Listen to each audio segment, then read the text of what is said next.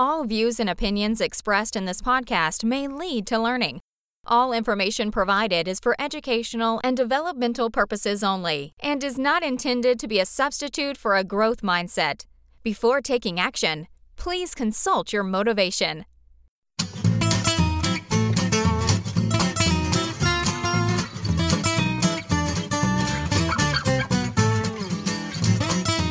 Welcome to Teacher Talking Time, brought to you by Learn Your English.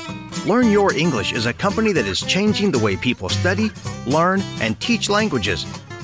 Learn Your English offers students and teachers strategies to effectively develop their abilities and skills in their own time.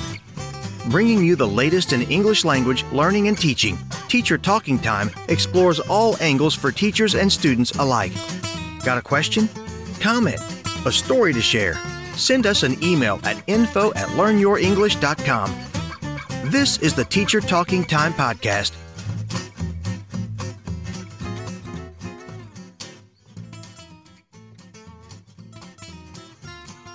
Hello everyone and welcome to the Learn Your English podcast. In today's episode, I had a conversation with Professor Susan Hunston, who is a member of the Department of English Language and Linguistics and is also a professor of English language at the University of Birmingham.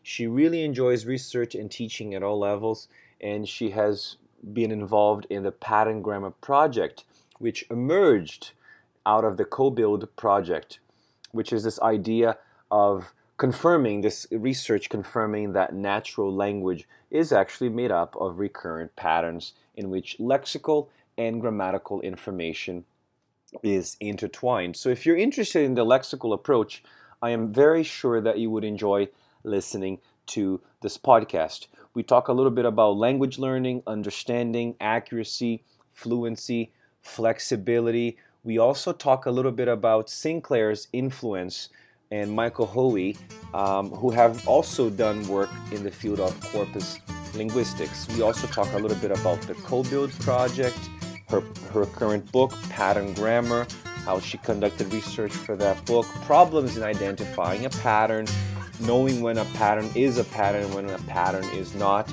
a pattern. Anyway, I thought it was a really good conversation. I have learned a lot, and I hope you learn a lot too.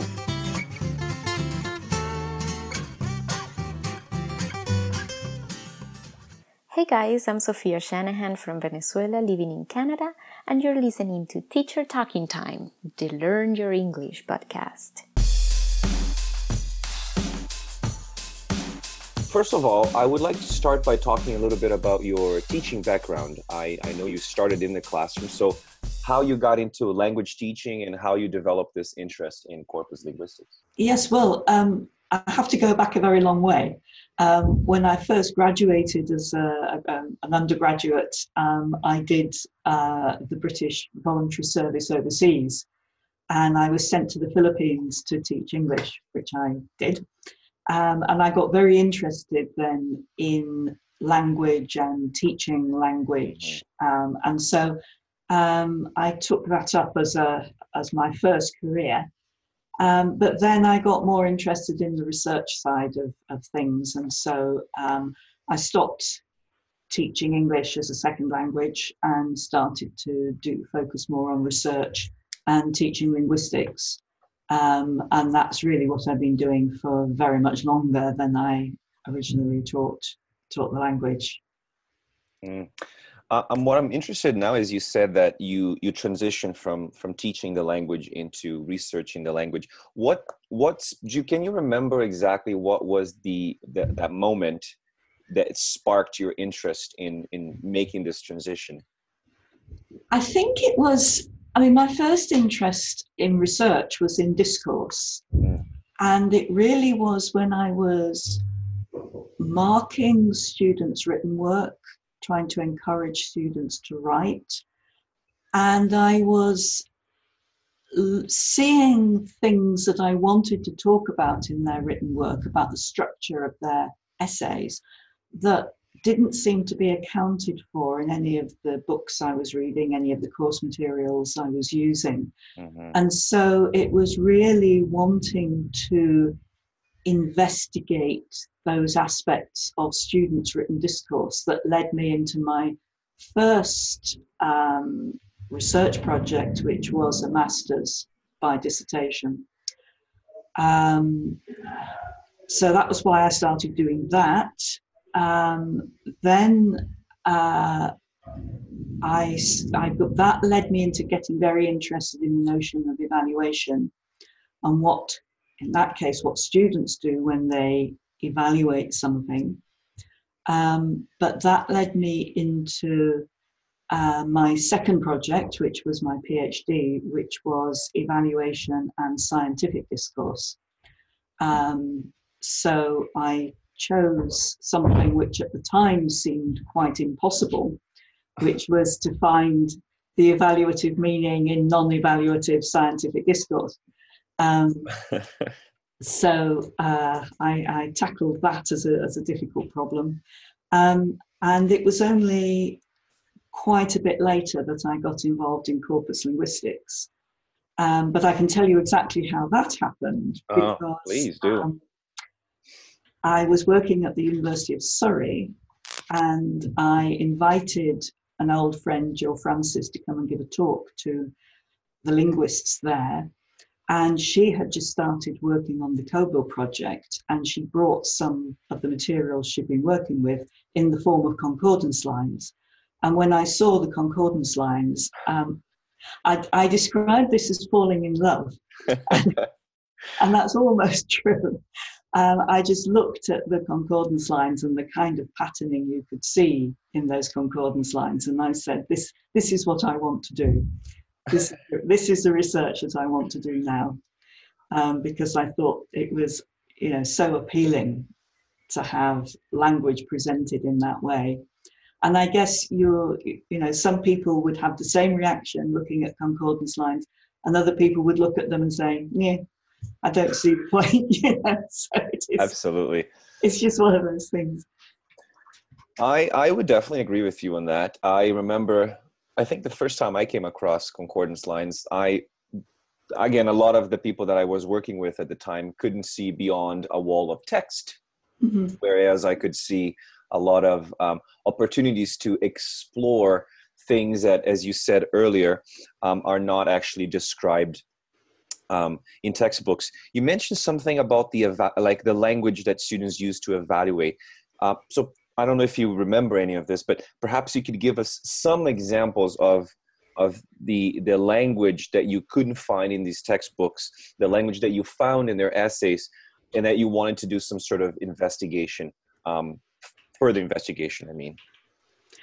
Well, what I was looking at in the student essays was what I think would be called semantic coherence or something. So the fact that the students really should have a consistent evaluative voice through their essays. But when I did the research on it, one of the things that I observed was that in scientific discourse, the way that somebody is reported is very important. So the difference between saying according to Gomez, or as Gomez says, or Gomez claims, points out, all of these things are very, very significant in scientific discourse. And nowadays, this is kind of well known, and teachers would teach this, but back then it wasn't well known. But it's, yeah, go ahead. Yeah, well, it was one of the crucial things in scientific discourse. And one of the things that I pointed out was that the way that concepts are set up in that way then determines what will count as an evaluation of them. So if you do something very banal, like report a method of doing something in the lab, if you then say that you found something, you are actually also evaluating the method as having been successful. So there's a highly implicit value system running through the whole of scientific discourse. And part of the value system is that it's not explicitly, openly subjective. So it's all quite subtle. But as a teacher of EAP, you'll know that this sort of thing is very important to teach students, because they are always expressing an opinion, whether they mean to or not. And the important thing is that they express the opinion they want to express and not accidentally express some different opinion. Mm-hmm. This is very important, especially because, as you said, our students are using this language, but I find that a lot of the EAP materials that we have currently don't really emphasize the importance of evaluating language, of making those choices, because I think ultimately what grammar does, or again, I don't see the dichotomy. To me, grammar and lexis are seen as one. But what I don't see, Susan, is this idea of how we can actually look at that language and help students produce this evaluative language. I think that we're still lacking the materials and the resources to proper introduce this to students, because most of the time what we're doing is we just teach them those reporting verbs. We just teach them those phrases with very little consideration as to how using or making certain choices will change the entire discourse. Mm-hmm. Yes, I agree with you.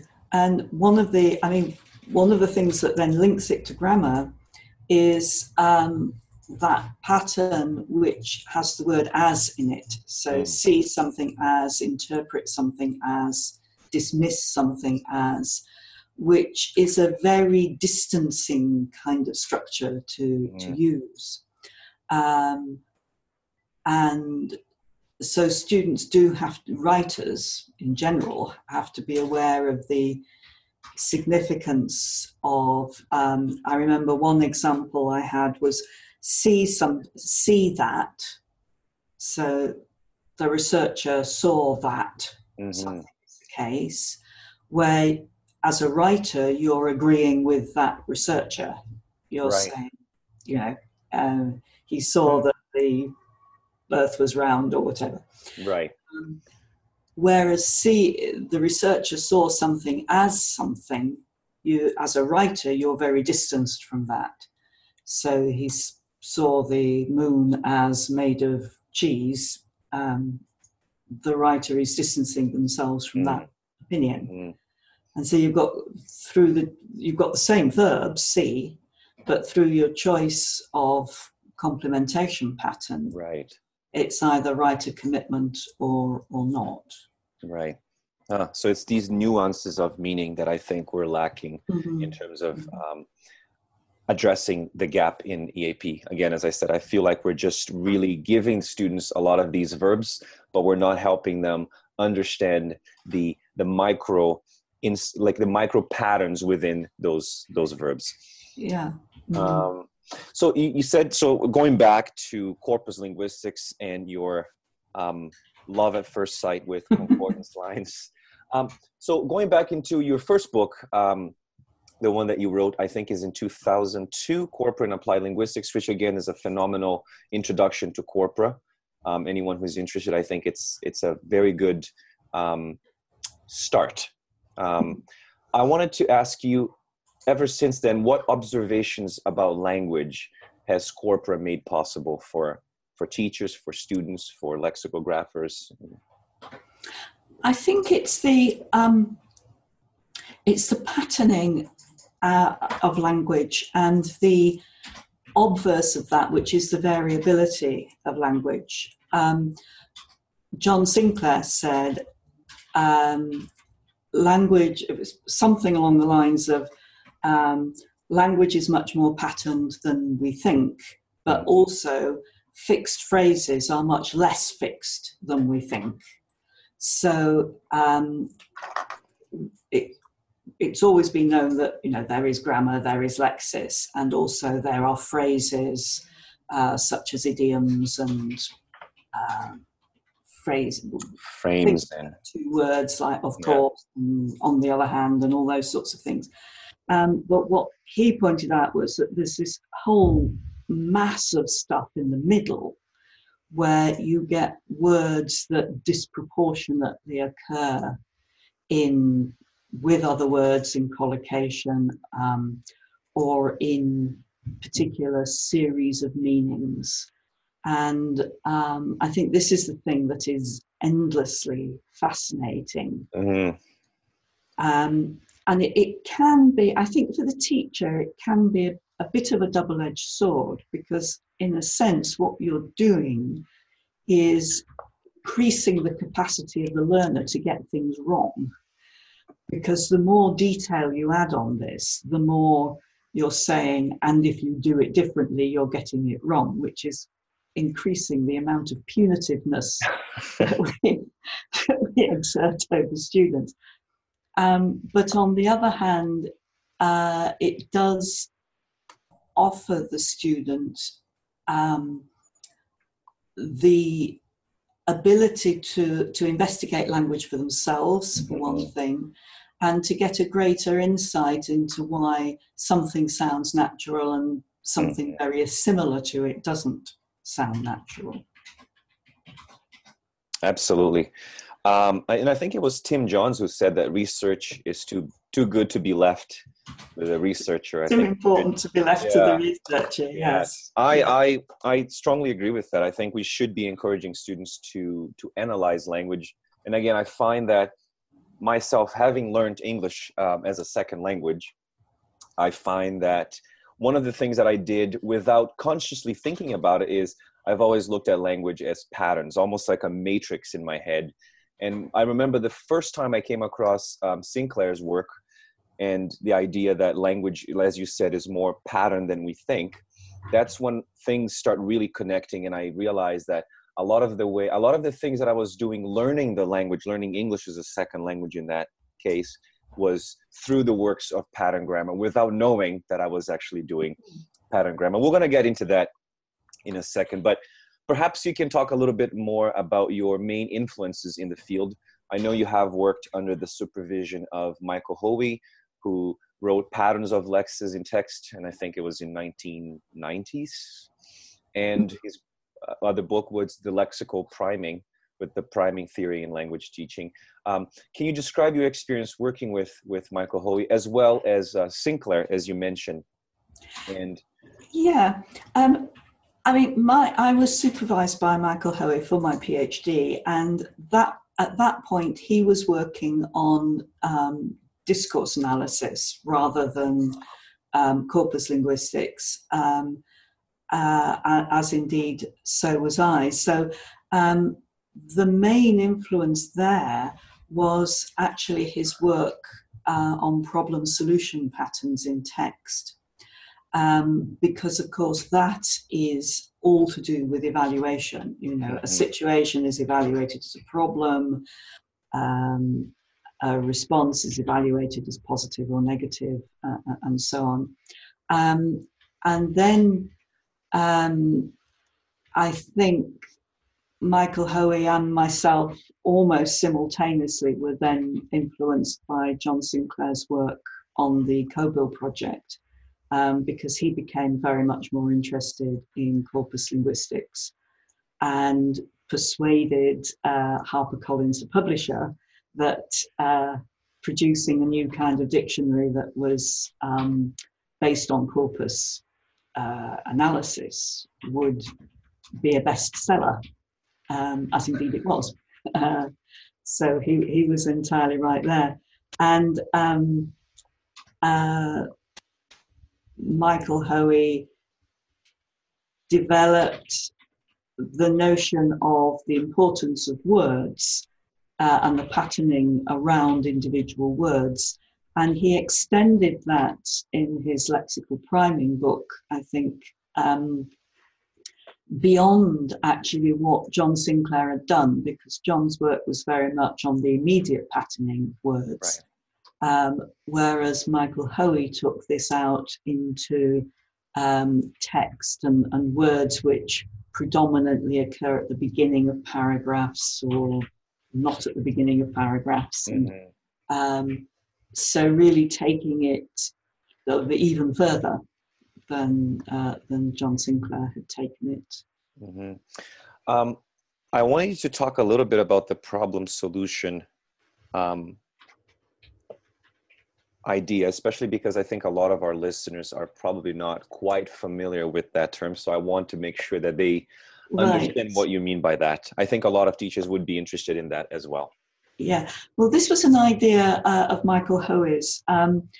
He observed that very many texts in English follow a pattern of setting out a situation, identifying an aspect of that situation that is a problem, offering a solution to that problem, and then evaluating the solution as having been successful or not. And if you look at, for example, article introductions, which we know often say, this is the field I'm going to investigate, other people have investigated this, but here is a question they haven't answered, or here is why their efforts have not been successful, and then this is what I'm going to do, and it's going to work. And that sort of pattern in introductions happens quite, it's often found. It's even found in advertisements where people identify, the advertisement identifies a problem which typically you didn't know you had, and then it tells you, right, this is the problem, and then you take this medication, or you use this shampoo, or you do whatever it is, and it will solve your problem. Hoey then went on to identify a number of other, what he called culturally significant patterns of text. And again, they are really important for learners, because one of the things he pointed out is that if you get an idea being described as commonly held, or many people believe this, as a reader of English, we would know that we're actually not supposed to believe this. Mm-hmm. So if a text starts, it's commonly believed that, you pretty well know that the next thing you're going to be told is, but this is wrong. Mm. Actually, something else is correct. So people for whom reading English might be quite a slow process, so they don't just skim through a text, they have to go sentence by sentence. It's important to know that if you're told that something is commonly believed, the chances are you're not supposed to believe it. So don't start writing that down as the truth. Wait till you get to the word however, and that is when you're going to start to be told the thing you're supposed to believe. So I think those patterns and the general underpinning notion is that English text often goes positive, negative, positive, negative. So there's a problem, there's a solution, there's a question, there's an answer, this is what people believe, this is what the truth is. Mm-hmm. And that kind of movement of oppositions is an important organizing feature, organizing principle. That's great. I think my question, Susan, is why we're not really addressing this issue in the classroom, why there's very little emphasis, materials that actually teach students to look at language, to evaluate, to look at a paragraph and understand that this is a pattern of text. Because I believe that if students were taught this more explicitly, then I think they would have a much better understanding of how text is organized in English, and therefore they would be able to, again, it might be a bit of an overstatement here, but they might be able to produce better text understanding the cultural expectations of that specific language. I suppose one reason why it isn't there is a kind of disconnect maybe between the research and people who are producing the textbooks, and indeed teachers. It's often difficult. I mean, teachers have a difficult enough job teaching and doing all the things they have to do around teaching without suddenly starting to read rather dense academic prose in order to keep up with with research. So I think there is a need that is being addressed in some cases, I think, of people who write academic articles being encouraged to do short summaries that teachers might have access to. I think I talked to Dr. Patsy Lightbound about that, and she mentioned that there is I think it's called Oasis, where they're actually encouraging researchers to do that, to write these one-page summaries for teachers. This is all great work. So I want to jump now and explore a little bit more Sinclair. You mentioned a lot of Sinclair in your book. You talk a little bit about the Corpus Concordance collocation in your book, and you talk about Sinclair's influence. One of the things that I really liked, and I think it's a quote in your book, he says that there is ultimately no distinction between form and meaning. Mm-hmm. Can you explain that to us? Well, where I think this comes from is the work that was being done on the dictionary. Right. So this is the Coville Dictionary. This is the early editions, one in the 1980s, one in the 1990s. And what was constantly happening was that if the lexicographers noticed that a word was being used in a particular way, that pattern of language would co-occur with a particular meaning.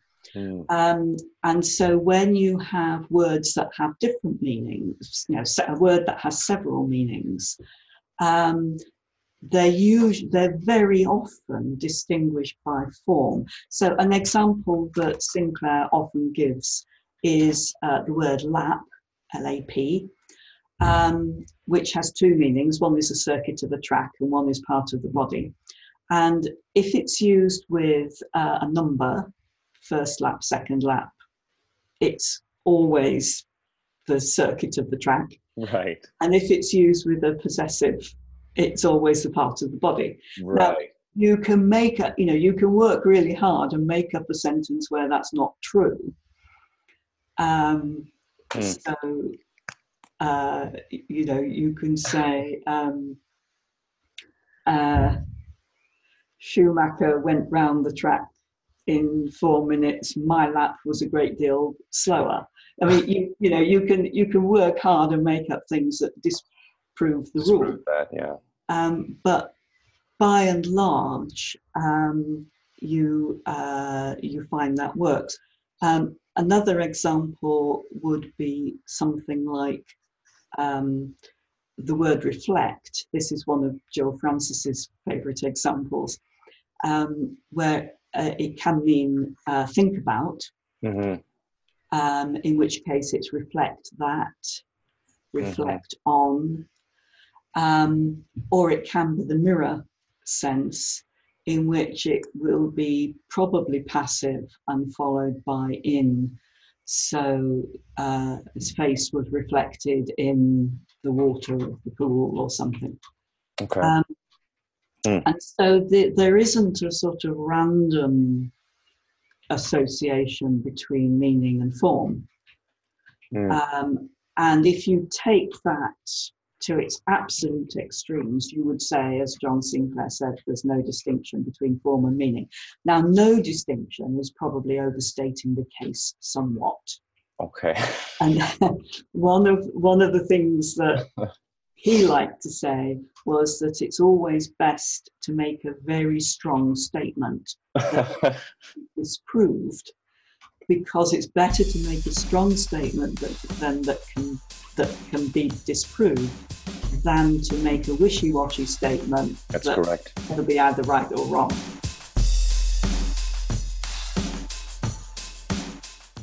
Let's take a quick break. We'll be right back. Hello, friends. This episode of Teacher Talking Time is brought to you by English Central. English Central is by far one of the best source for textbooks and resources in ELT. I don't know about you, but I've been going there for about 15 years. And whether you're an institution or instructor, they have a great selection for you, from business to general to academic English and even test prep. So if you're a teacher looking to develop, they have tons of great PD books as well, including two friends of ours who have been on this podcast, Mr. Marek Kikowiak with Teaching English as a Lingua Franca, and Neil McCutcheon, who released Activities for Task-Based Learning. Check out the English Central online at englishcentral.net, or if you're in Toronto, they're right at Yonge and St. Clair Avenue. Talk to Nicole. She'll be more than happy to chat with you. Now, let's go back to the show. What's up, everyone? My name is Johan, and I'm from Vietnam. You're listening to the Teacher Talking Time, the Learn Your English podcast. John Sinclair said there's no distinction between form and meaning. Now, no distinction is probably overstating the case somewhat. Okay. And one of the things that he liked to say was that it's always best to make a very strong statement that is proved, because it's better to make a strong statement that can be disproved than to make a wishy-washy statement. That's correct. It'll be either right or wrong. It would definitely get people thinking about it. Yeah. Finding ways to disprove what he said. Yeah. It encourages discussion, encourages research, it encourages more thinking. Indeed. And it perhaps enables you then to say, well, under what circumstances is that true? Mm-hmm. And under what circumstances is not true? So you refine the statement so that it becomes more and more accurate. So anyway, that's what he meant, I think. Okay. There's no distinction between form and meaning. As I say, the extent to which that is actually literally true is perhaps open to discussion, but it's certainly true that to a large extent. Okay. Difference in form, difference in meaning. I would say that now, when we look at language now, I feel like we're moving away. I think the pendulum in language teaching has been swinging from grammar to lexis, and then we had form and function. It's always moving back and forth. And I find that now there's this notion of treating language in chunks actually comes from Sinclair when he developed the idiom principle theory. Mm-hmm. So can you talk a little bit about what it entails and how it applies to how languages are learned, taught, and more importantly, analyzed? Yeah, I think that's a big question, and I've seen it discussed in different guises. One of the points that's made, I think, is that if you want to learn a language, if you remember a chunk, so I think it's Leo Sullivan who says, if you have something like, I haven't seen him for ages. If you remember that as a fixed chunk, I haven't seen him for ages, it will remind you that if you use a phrase with for, you need to use I haven't or I have. Mm-hmm. And so the next time you're trying to think how you want to say something like that, you would perhaps remember your fixed phrase. Yes. And then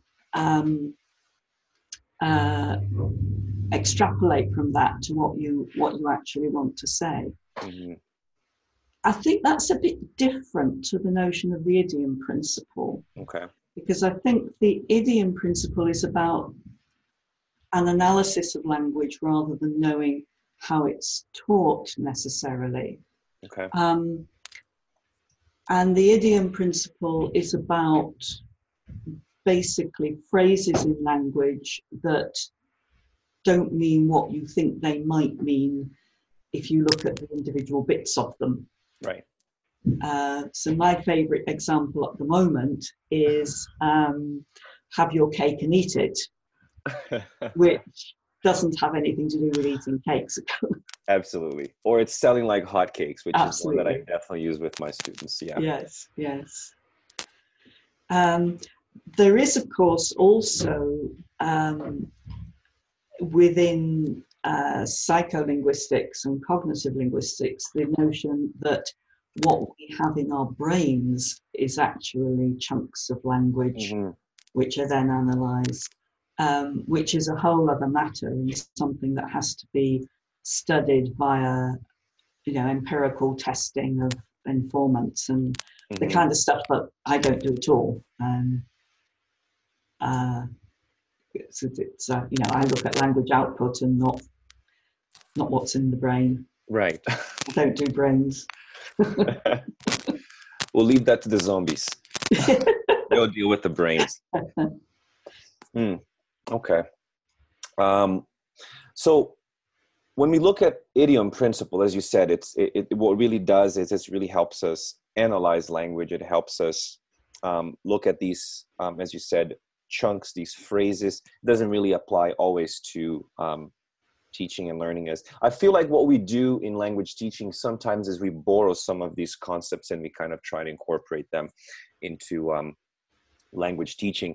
And I think one of the biggest criticisms regarding the idiom principle is, again, we know that it's a valid position when analyzing the phenomenon of collocation.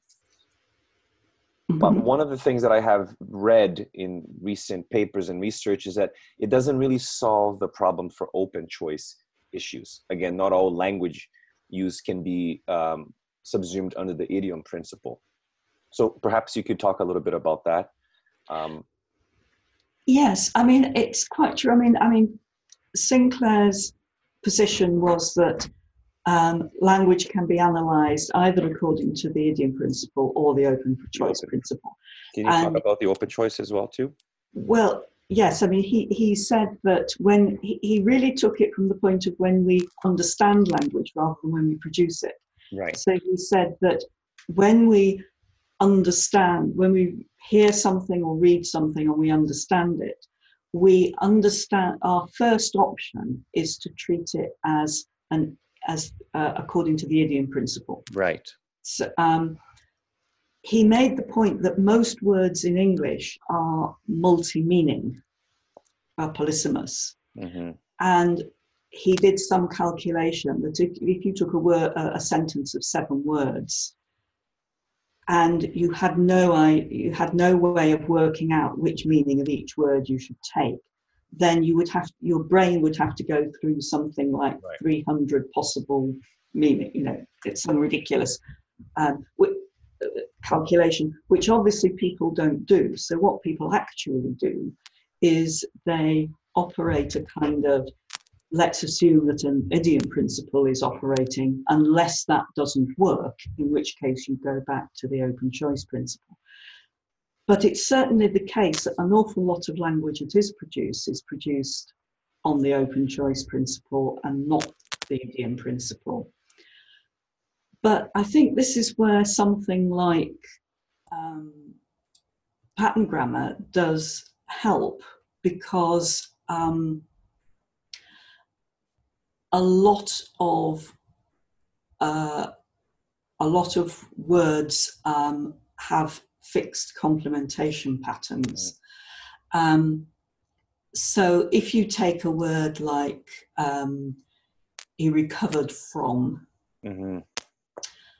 you don't know what's going to follow unless the previous discourse has told you. So it could be measles, it could be a fit of depression, it could be a conversation with his boss, it could be all sorts of things.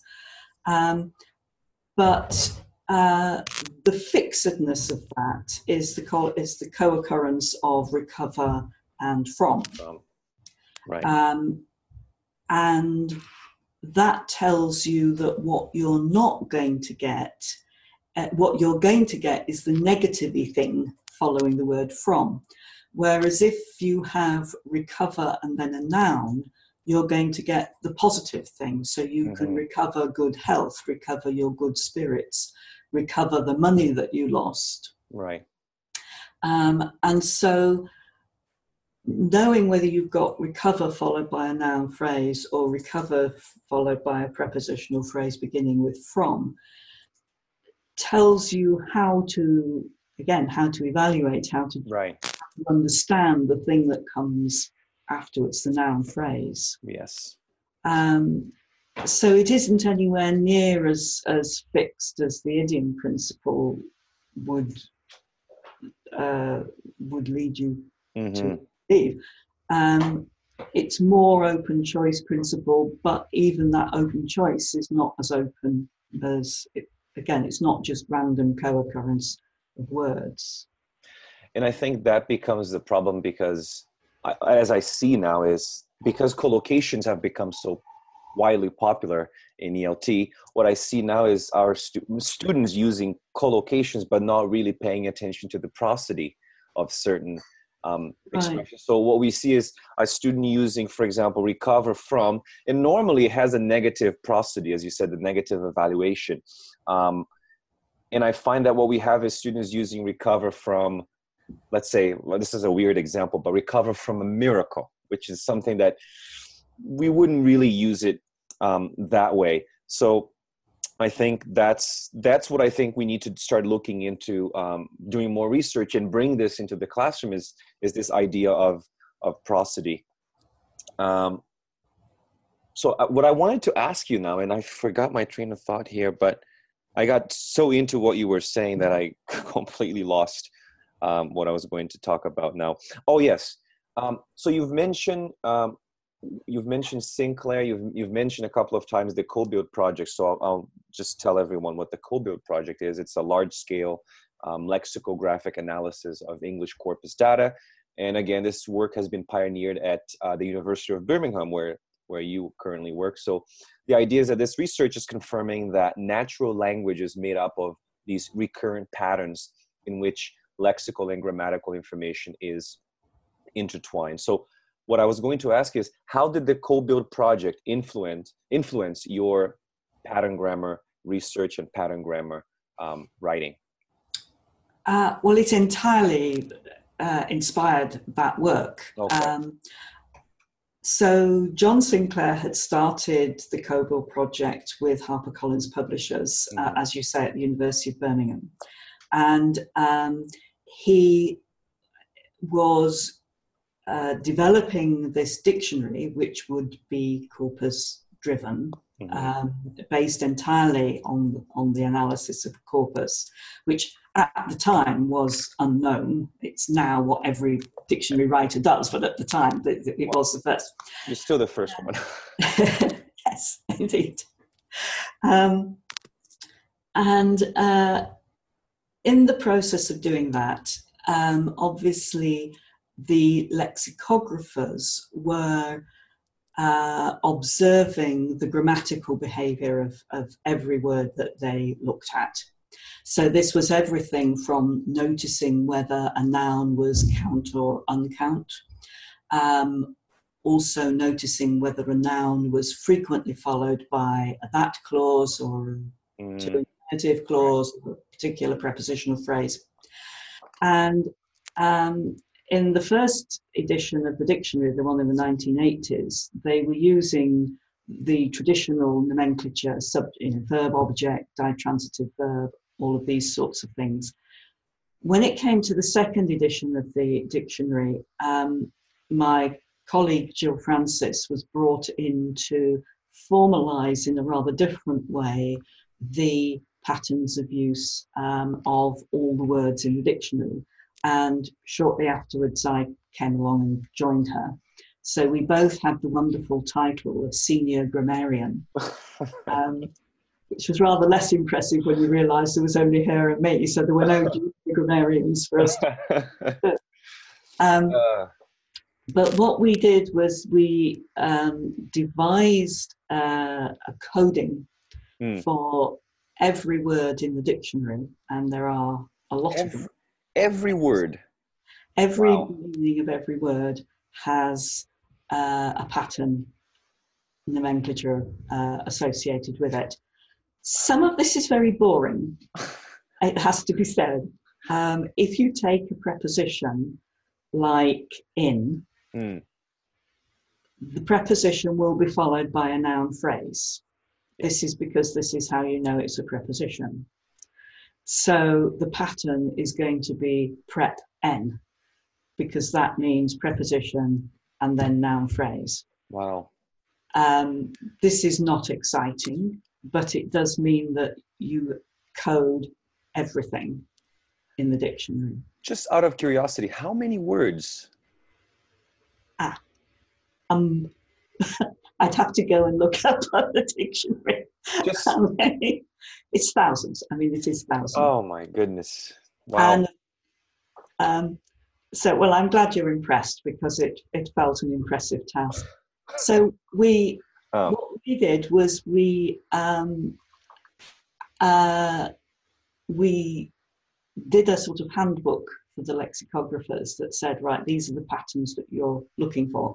Because when you start, of course, every pattern is new, but after a while you realize that, again, there aren't unlimited numbers of patterns. And so each word class will have a fixed set of patterns that it is used with. So a determiner, for example, like and the, again, the pattern is boringly simple. It's followed by a noun. Yeah. Because that's how you know it's a determiner. And there may be a couple of adjectives in between, but basically it's determiner noun. So there your task is very easy. When it comes to adjectives, there are about 50 adjective patterns. And again, once you know it, it's not difficult, because these are either a clause, that clause to infinitive, ing clause, wh clause, Right. or they're the prepositions, and there are only so many prepositions in English. So there's adjective at, adjective by, adjective in, adjective on, and so on. So it's relative, and then nouns that are about 50 patterns, verbs that are about 100 patterns. So it's a big task, but a limited one. And so we produced the handbook and trained the lexicographers. They then, as they went through doing their really difficult task, and believe me, I could not be a lexicographer to save my life. What was the task? Well, they had to take each word, they had to find the different meanings, they had to write a definition, find examples of each meaning, and then they were asked to put in the grammar coding for each example that they found. Boy. Sounds like a lot of work. There were a lot of them. Okay. And then all those files came to Jill and myself, and we checked the grammar coding and changed things and said, no, they've got this wrong. And basically edited the grammar. So we've been talking about, go ahead. You're going to say something.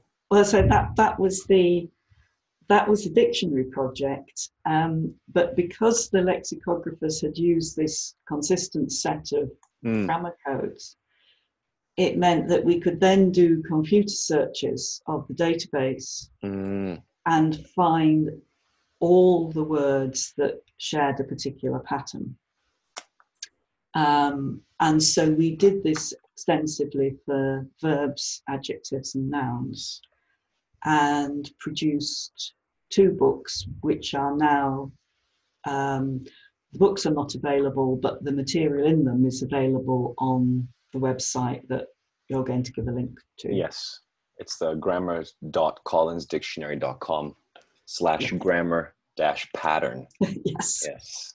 Great website. I've been using it quite a lot lately. Yeah.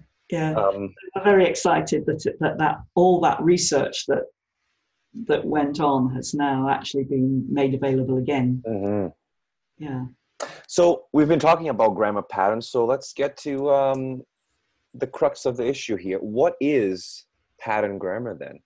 You talked about nouns, verbs, adjectives. So how would you define pattern grammar? Well, it's the grammar that surrounds each individual word and is there because of what that word is. So if I can describe it best by an example, if you take the verb decide and you said something like, I decided to go out for lunch. The word I is not particular to the verb decide. Right. that's a subject of a verb. So from the point of view of pattern, we can actually ignore that because we say it's not part of it. The phrase "go out for lunch" is not connected to the verb decide, because you can make a decision about anything. Right. Painting the walls yellow, eating something, writing an essay, whatever. But the thing that is particular to the verb decide is the to infinitive clause, because you can only put certain verbs in that slot. And there are other verbs that you can't put in that slot. So there is what you might call a causal connection between the verb decide and the to infinitive. And so pattern grammar is describing a language in the form of establishing the link between the lexis and the grammatical environment. Okay. Because as you were speaking, I just Googled the word decide on the Collins Dictionary, and what we have here is the decide group. These verbs are concerned with thinking or talking about how to do something or whether to do something. And as you said, with most of these verbs, the to infinitive is most frequently introduced by whether or how. But in the case of argue, it is most frequently introduced by whether. So what you're doing here is, correct me if I'm wrong, but what you're doing is you're trying to lump all these verbs that follow a very similar pattern and giving students more choices. Would that be correct? Yes. So the pattern grammar would be individual to each individual word. Each word would have its own set of patterns that may be rather subtly different from any other word. But then if you take a particular pattern, you can bring together all the words that share that pattern, and they will tend to have some commonality of meaning. And we think this is useful for learners because in a sense it cuts down on the learning task, because there becomes a logic to why a word is followed by this particular preposition or this particular kind of clause. So hopefully that does make the learning task a bit easier. And also it does act a little bit as like a kind of thesaurus, because you are getting a list of words that mean, that have this commonality of meaning. I think for the teacher, the one important thing is actually to distinguish between, to be selective about those words, because some of them are pretty uncommon. Right. So in these lists of words, you've got very common words and then rather uncommon words. So, yeah, I'm looking at the verbs. So you have argue, debate, decide, determine, discuss, judge, plan. It's interesting because you said this idea of functioning almost as a thesaurus. I find that one of the biggest problems that students have when it comes to writing in an EAP environment is that they overuse a thesaurus. And what we have is they find a synonym for a very specific word, and therefore they are under the impression that that word shares the same grammatical pattern, but that's not often the case. Okay. Yes. Yes. There, I think you notice this too if you look in the dictionary. Yes. Even a good dictionary, where they'll give you a list of synonyms, but those synonyms actually cannot replace the word that you're looking at in all of its environments. I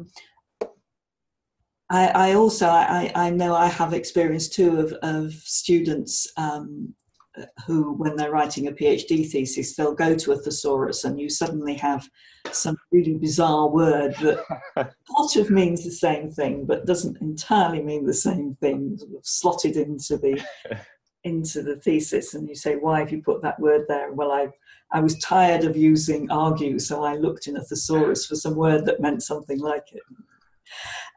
So that it's always very difficult, I think. It's fraught with danger to say to students, here is of words that mean the same thing. They don't mean the same thing, but they have a kind of commonality. They're in the same meaning area. Yes. There still has to be a great deal of caution. But I think that you do cut out some of the problem if you see the word as a phrase. Yes. Rather than an individual phrase. So you've got attempt to do something, try to do something. These words, if you go by the pattern, you cut out some of the problems. It's funny because I was, for some reason, I went back to like my childhood when I started learning English. And one of the things I remember, and which will lead to my question, so it will be a very long lead into my question, but I remember coming across the word, for example, afraid, and understanding that afraid followed the pattern to be afraid of, or to be afraid that. Of course, there's nuances of meaning that change, but I remember thinking, be afraid of, be frightened of, and then overgeneralizing that to have a fear of, and thinking to myself, there is some sort of pattern here that I, for some reason, was able to generalize for myself for my learning purposes at the time, and which I have been using over the years in my own teaching with my students and telling them, don't just look at the word. When you go to a good dictionary, as you said, Susan, try to look at the phrase. How is that word being used in that specific phrase? What's before? What's after? Is it in the passive? Is it in the active? Is it in the past? Is it in the present? So I think what this is leading to is two questions. When is a pattern not a pattern? And is it possible to overgeneralize patterns? Let's take a quick break. We'll be right back. You know, quality professional development is such an important part of the teaching industry, but it's surprisingly hard to come by. That's why I was so pleased to come across Learn Your English, a company providing online teacher education courses with a fresh perspective. My name is Erin, and I'm an English language teacher. After a decade in the classroom, I found myself teaching the same things in the same way. My learning seemed to have plateaued. I wanted to take charge of my learning, and I really like how the online Learn Your English courses don't prescribe anything. They motivate me to reflect on my teaching and propose tactics and ideas I hadn't considered. If you're a language teacher wanting to learn inside your busy schedule, I highly recommend their online courses on Thinkific. Head on over to lyenetwork.thinkific.com. That's lyenetwork.thinkific.com. Take control of your education. You won't regret it. Howdy people, this is Ajita and I am from India. You're listening to Teacher Talking Time, the Learning Your English podcast. Two questions. When is a pattern not a pattern? And is it possible to overgeneralize patterns? Yes. One of the thing about pattern is that you have to have this notion of dependency. And sometimes you get a prepositional phrase, for example, that's very commonly used with a verb, but which actually isn't dependent on the verb. An example I've often used is the word recover. For example, he was recovering in the hospital. Now, the thing about in the hospital is that is not actually dependent on recover. This is just doing anything, anywhere. Yes. Whereas recovering from, there is a much, recovering from measles, there is a much closer connection between the verb and the preposition in that case. And one of our chief jobs as grammarians on that dictionary was to decide when words had that dependency and when they didn't. And it wasn't simply a matter of frequency. And obviously, the more frequent something is, the more likely it is that it's there's a causal connection.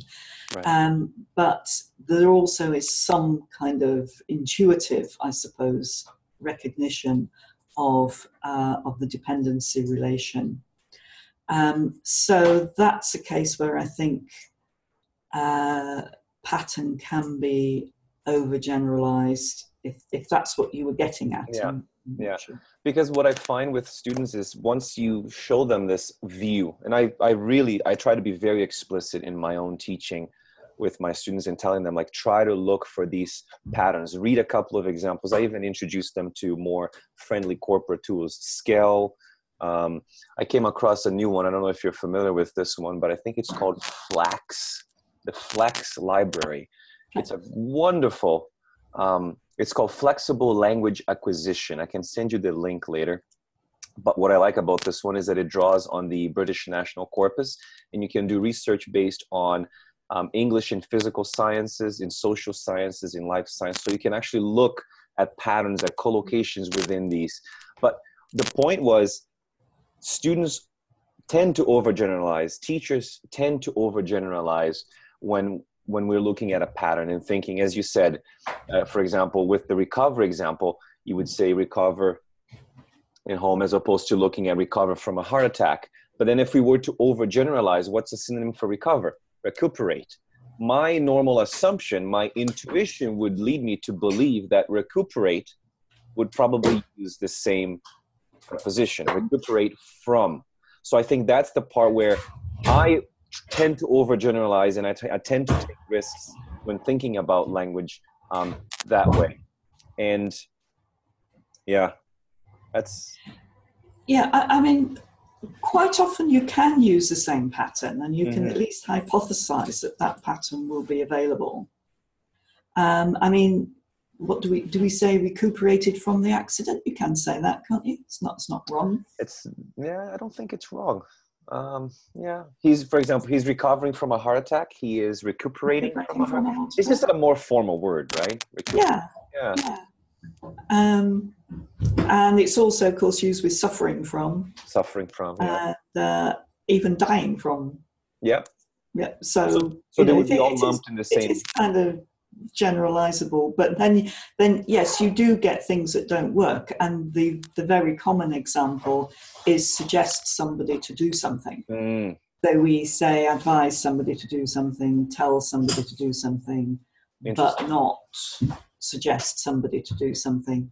Although I do think that with changing English and international English, this is actually going to change. I believe so too. Yeah. I've actually heard native speakers of a language saying, I suggest somebody to do something, as opposed to just doing something. But again, it's the overgeneralization of a pattern. And well, yeah, and we did find in our research that patterns do change, and when they change, they do so by analogy with other words. Interesting. And so, I'm not joking when I say that suggest somebody to do something may well be coming into the language. I think the question then is, when does that become a mistake? When is that an incorrect use of the language? Because if they're using a pattern like, I suggest you to do this, again, borrowing from the idea that they're probably relying on advise somebody to do something, which has a very similar meaning. Absolutely. When does that become a mistake then? I think that's the problem. Yeah. And it's when, I mean, to my mind, suggest somebody to do something is still a mistake because it's just not commonly used enough yet. Yes. But I mean, you could ask the same question about less and fewer and all sorts of things like that. We are constantly, the language is constantly in this state of change, and there's always going to be people who don't like one thing. And it just is a question of, when does the majority decision become, this is now acceptable usage. Yeah. But I think patterns do change relatively slowly, I think. But what's interesting, of course, is when you get a new word, a word changes its meaning, it then adopts the patterns of the new meaning. Oh. So, I mean, Do you have any and examples? obviously, when the word text came in, Right. texting, it started to have the same patterns as write or tell or send. Interesting. Yeah. And another favourite example of mine is the word leak, when it means leak information, because it does then start to have the same patterns as tell. And you even have a few examples of leak somebody the information. He leaked journalists the minutes of the meeting. Interesting. Which is not common, but you can see how it's coming about by analogy with the other verbs that mean the same thing. So it is quite a common thing. So you have these patterns connecting to other words that have similar meaning. Interesting. So another way I think about it that I think is actually quite important is that what happens is that the patterns classify the meaning of the word. What do you mean by that? That if you have a word will have a range of the meaning of a word is a kind of broad landscape. Right. And the pattern identifies which part of this landscape you're focusing on. Now, a good example of this is the word mistake. British English, it's used with for. You mistake one person for another. And other words that behave in the similar way are words of exchange. So you exchange one thing for another, swap one thing for another, mistake one thing for another. So it means that in varieties of English that do this, mistake is classified as a kind of exchange type word. So the action is an exchange type action. Right. In some varieties of English, mistake is used with as. Mistake one person as another. Now, to me, this sounds slightly odd, but it is. It may, but trust me, in some varieties of English, this is what you say. Right.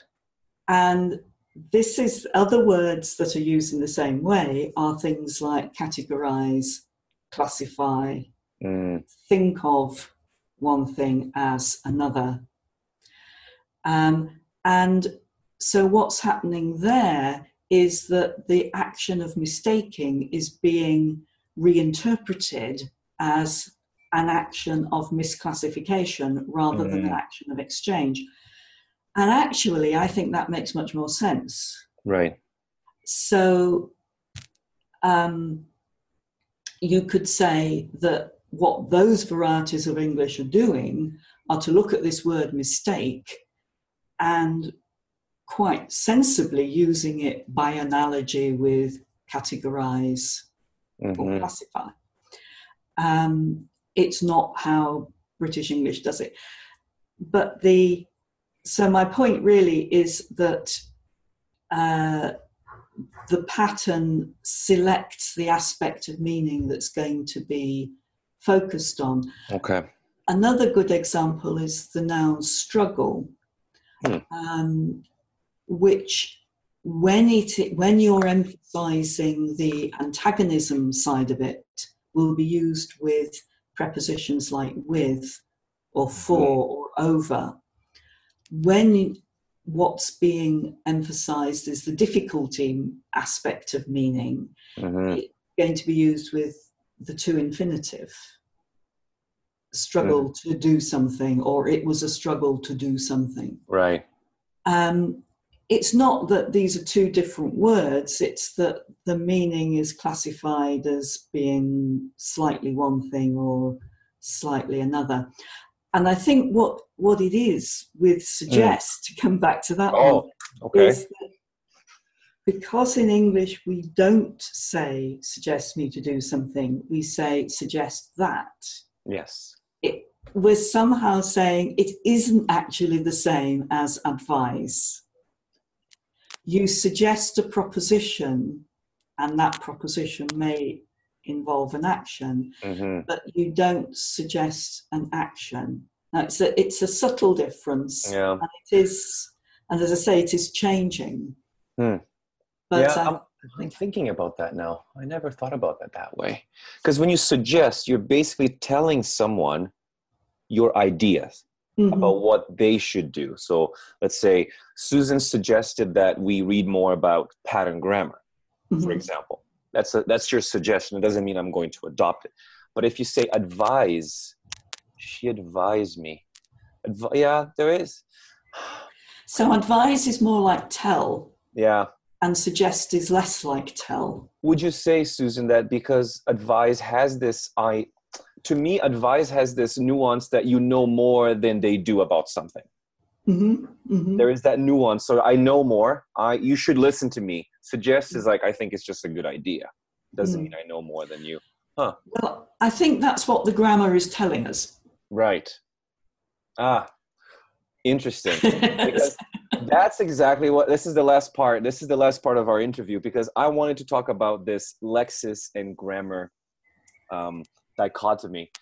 Something that has been, again, traditionally thought of as separate, right? It's common in language teaching, especially with textbooks. We have this dichotomy between lexis and grammar.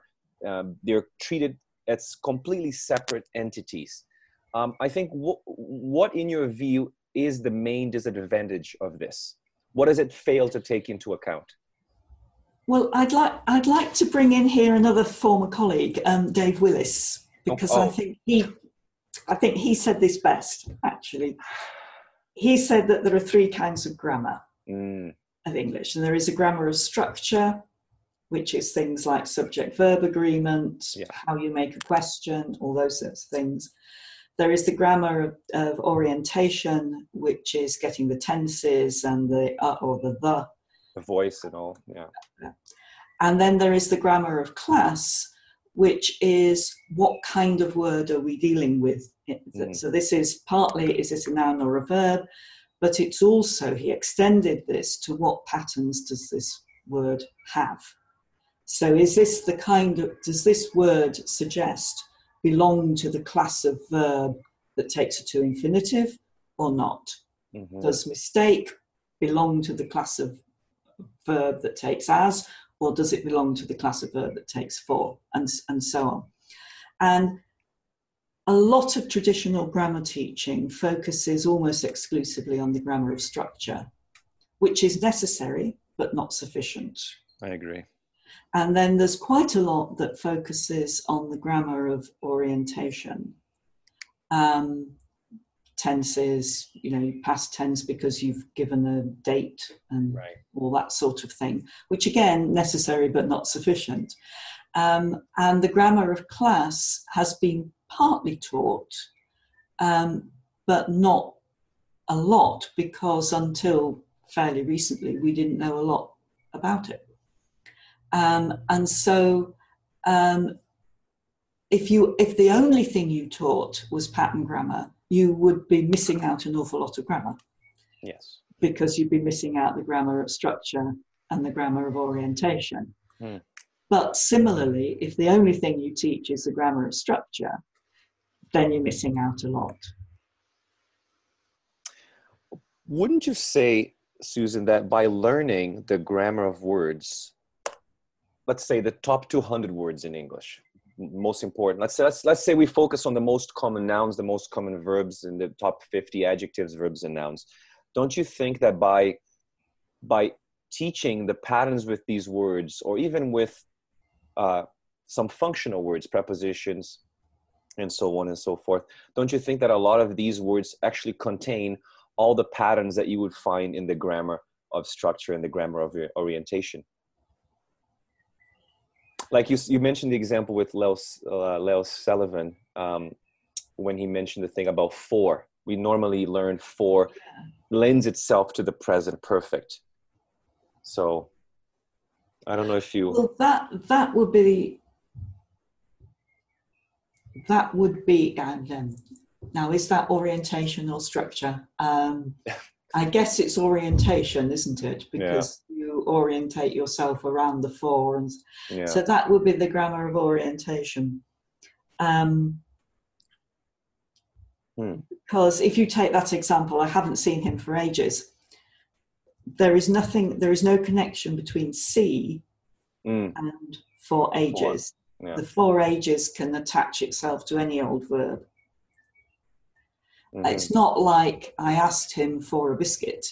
Right. Where ask somebody for, yeah, that's part of the verb. That's something you need to know about the verb ask. Right.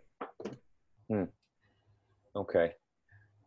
So for ages then itself, just the structure for ages, or the chunk for ages, lends itself mostly to a present perfect structure then. Well, a perfect structure, whether past or present. Or past, yeah. Yeah. So I think the last question I have for you, in terms of pattern grammar, we've been talking about this for a long time. It's a lot of the critics of pattern grammar seem to take this view that it is somewhat unreasonable to expect learners to not only master these large amounts of vocab, but master the grammar of orientation, grammar of orientation, vocabulary. For them, it's also a lot for learners to come to terms with the grammatical structures and remember their patterns. I think the question is, how does pattern grammar seem to grapple with this issue?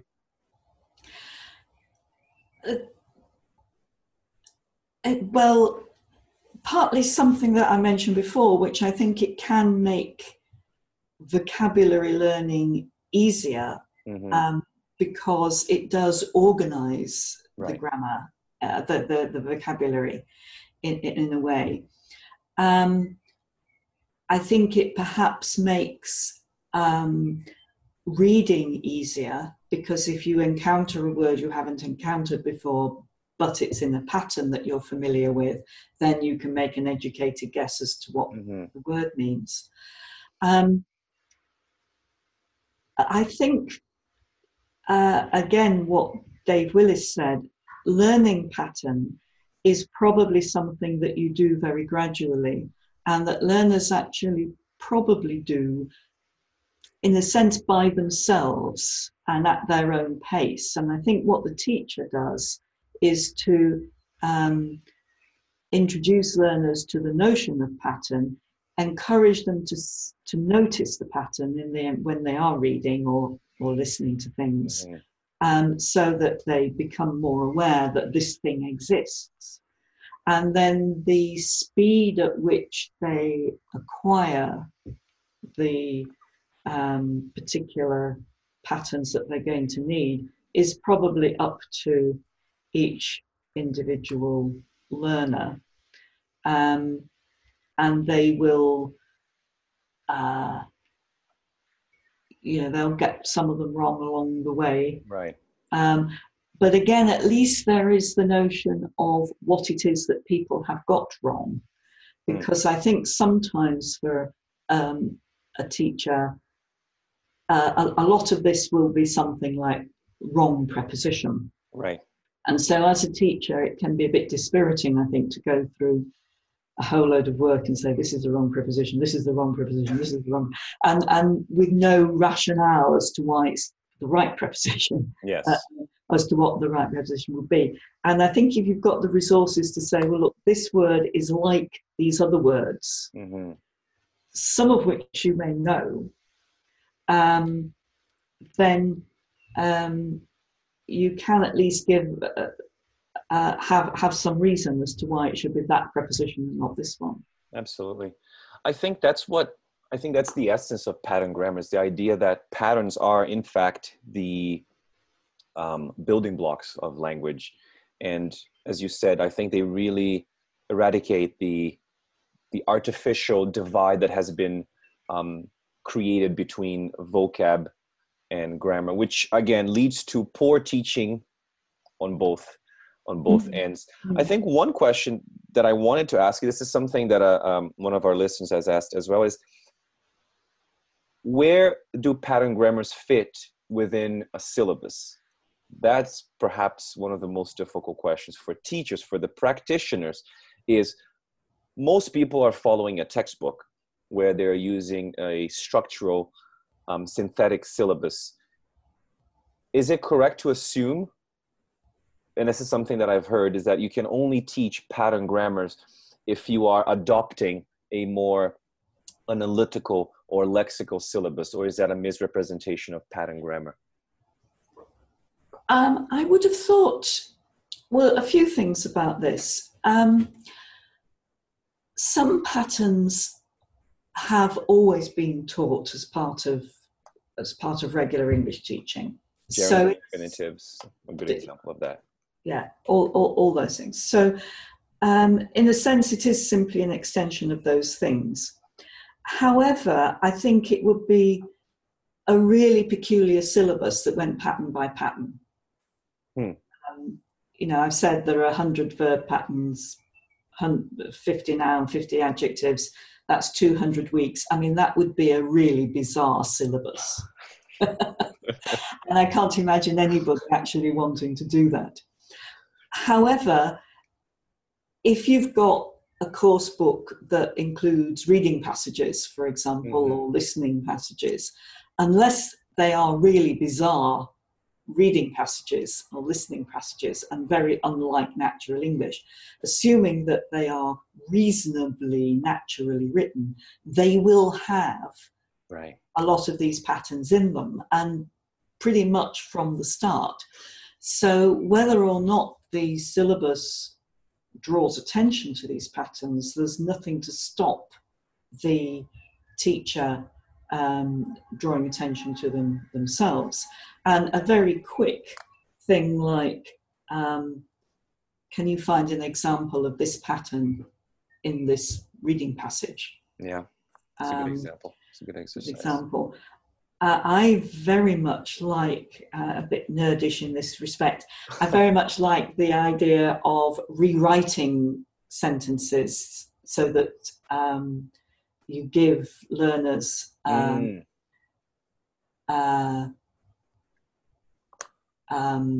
perhaps make and let learners a prompt and a pattern they have to fit the prompt to. I like that too.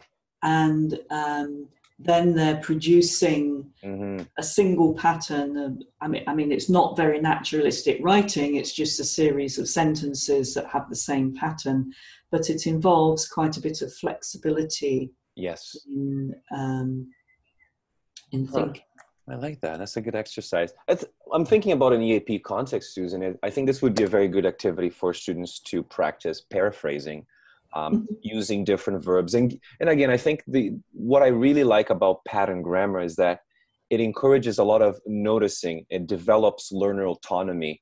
And I think that's the ultimate goal of teaching. I believe that as teachers, it's not so much that we have to go into the classroom and teach the grammar of structure. And again, as you said, adopt a lexical syllabus and teach all these patterns in a year or two. But it's more like the teacher is more of a guide. It's, as Bruce Lee used to say, a pointer to the truth that each student must find for himself. A good teacher is merely a catalyst. It's just really helping students really identify patterns, look for patterns, and as you said, being able to rewrite certain sentences using different verbs. Which leads me to my last question. What kind of impact do you hope pattern grammar will have on the fields of language teaching and language education in general? I think it has a lot of potential for impact on EFL, on EAP, in encouraging materials that do encourage learners to explore patterns themselves. I think it is one of the things that lends itself to, as you said, to learner autonomy, to learners using corpora for themselves, some of the corpora that are available.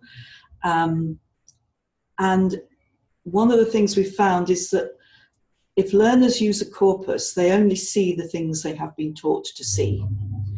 And so they often have difficulty observing patterns in the corpus unless they have been introduced to the notion of pattern beforehand. So they don't need to have been taught every individual pattern. Right.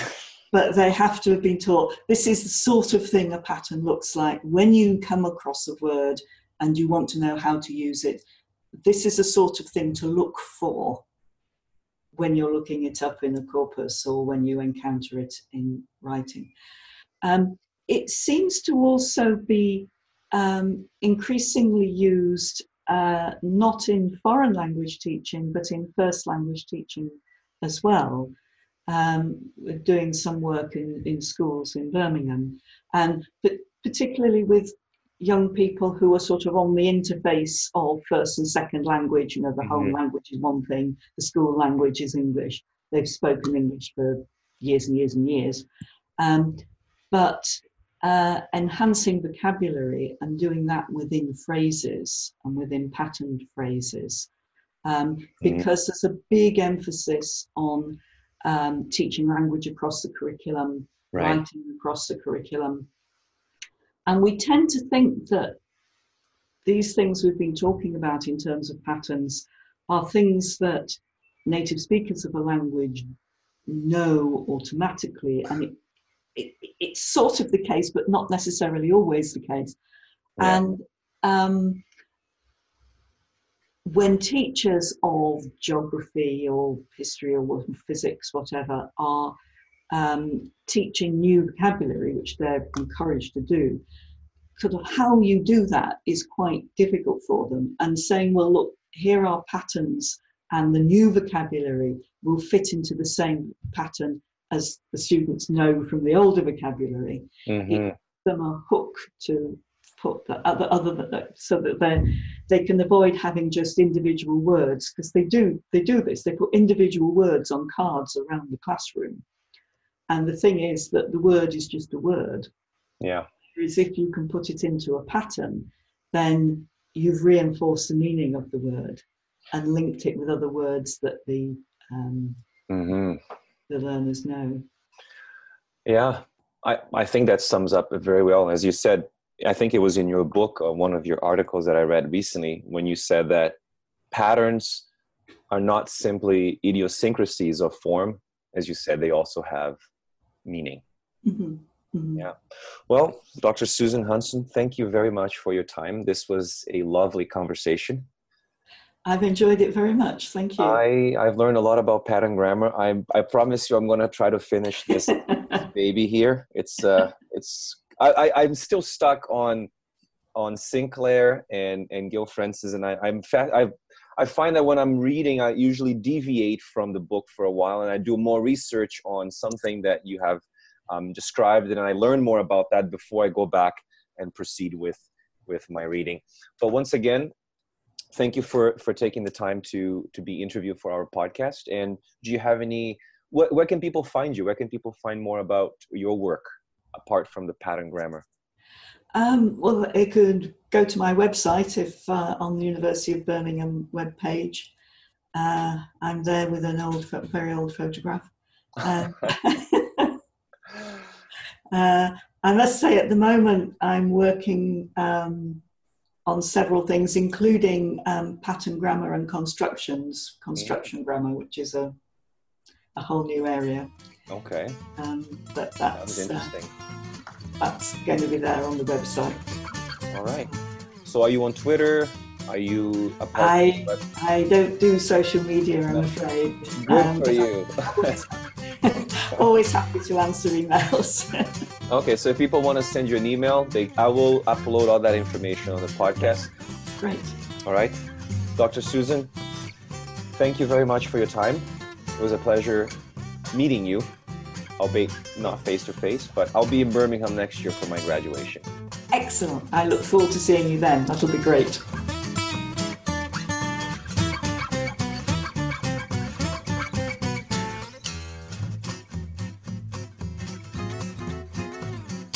You've been listening to Teacher Talking Time, brought to you by Learn Your English. Ready to take control of your education? You're in the right place. Teaching, professional development, learning. Expand your world with Learn Your English.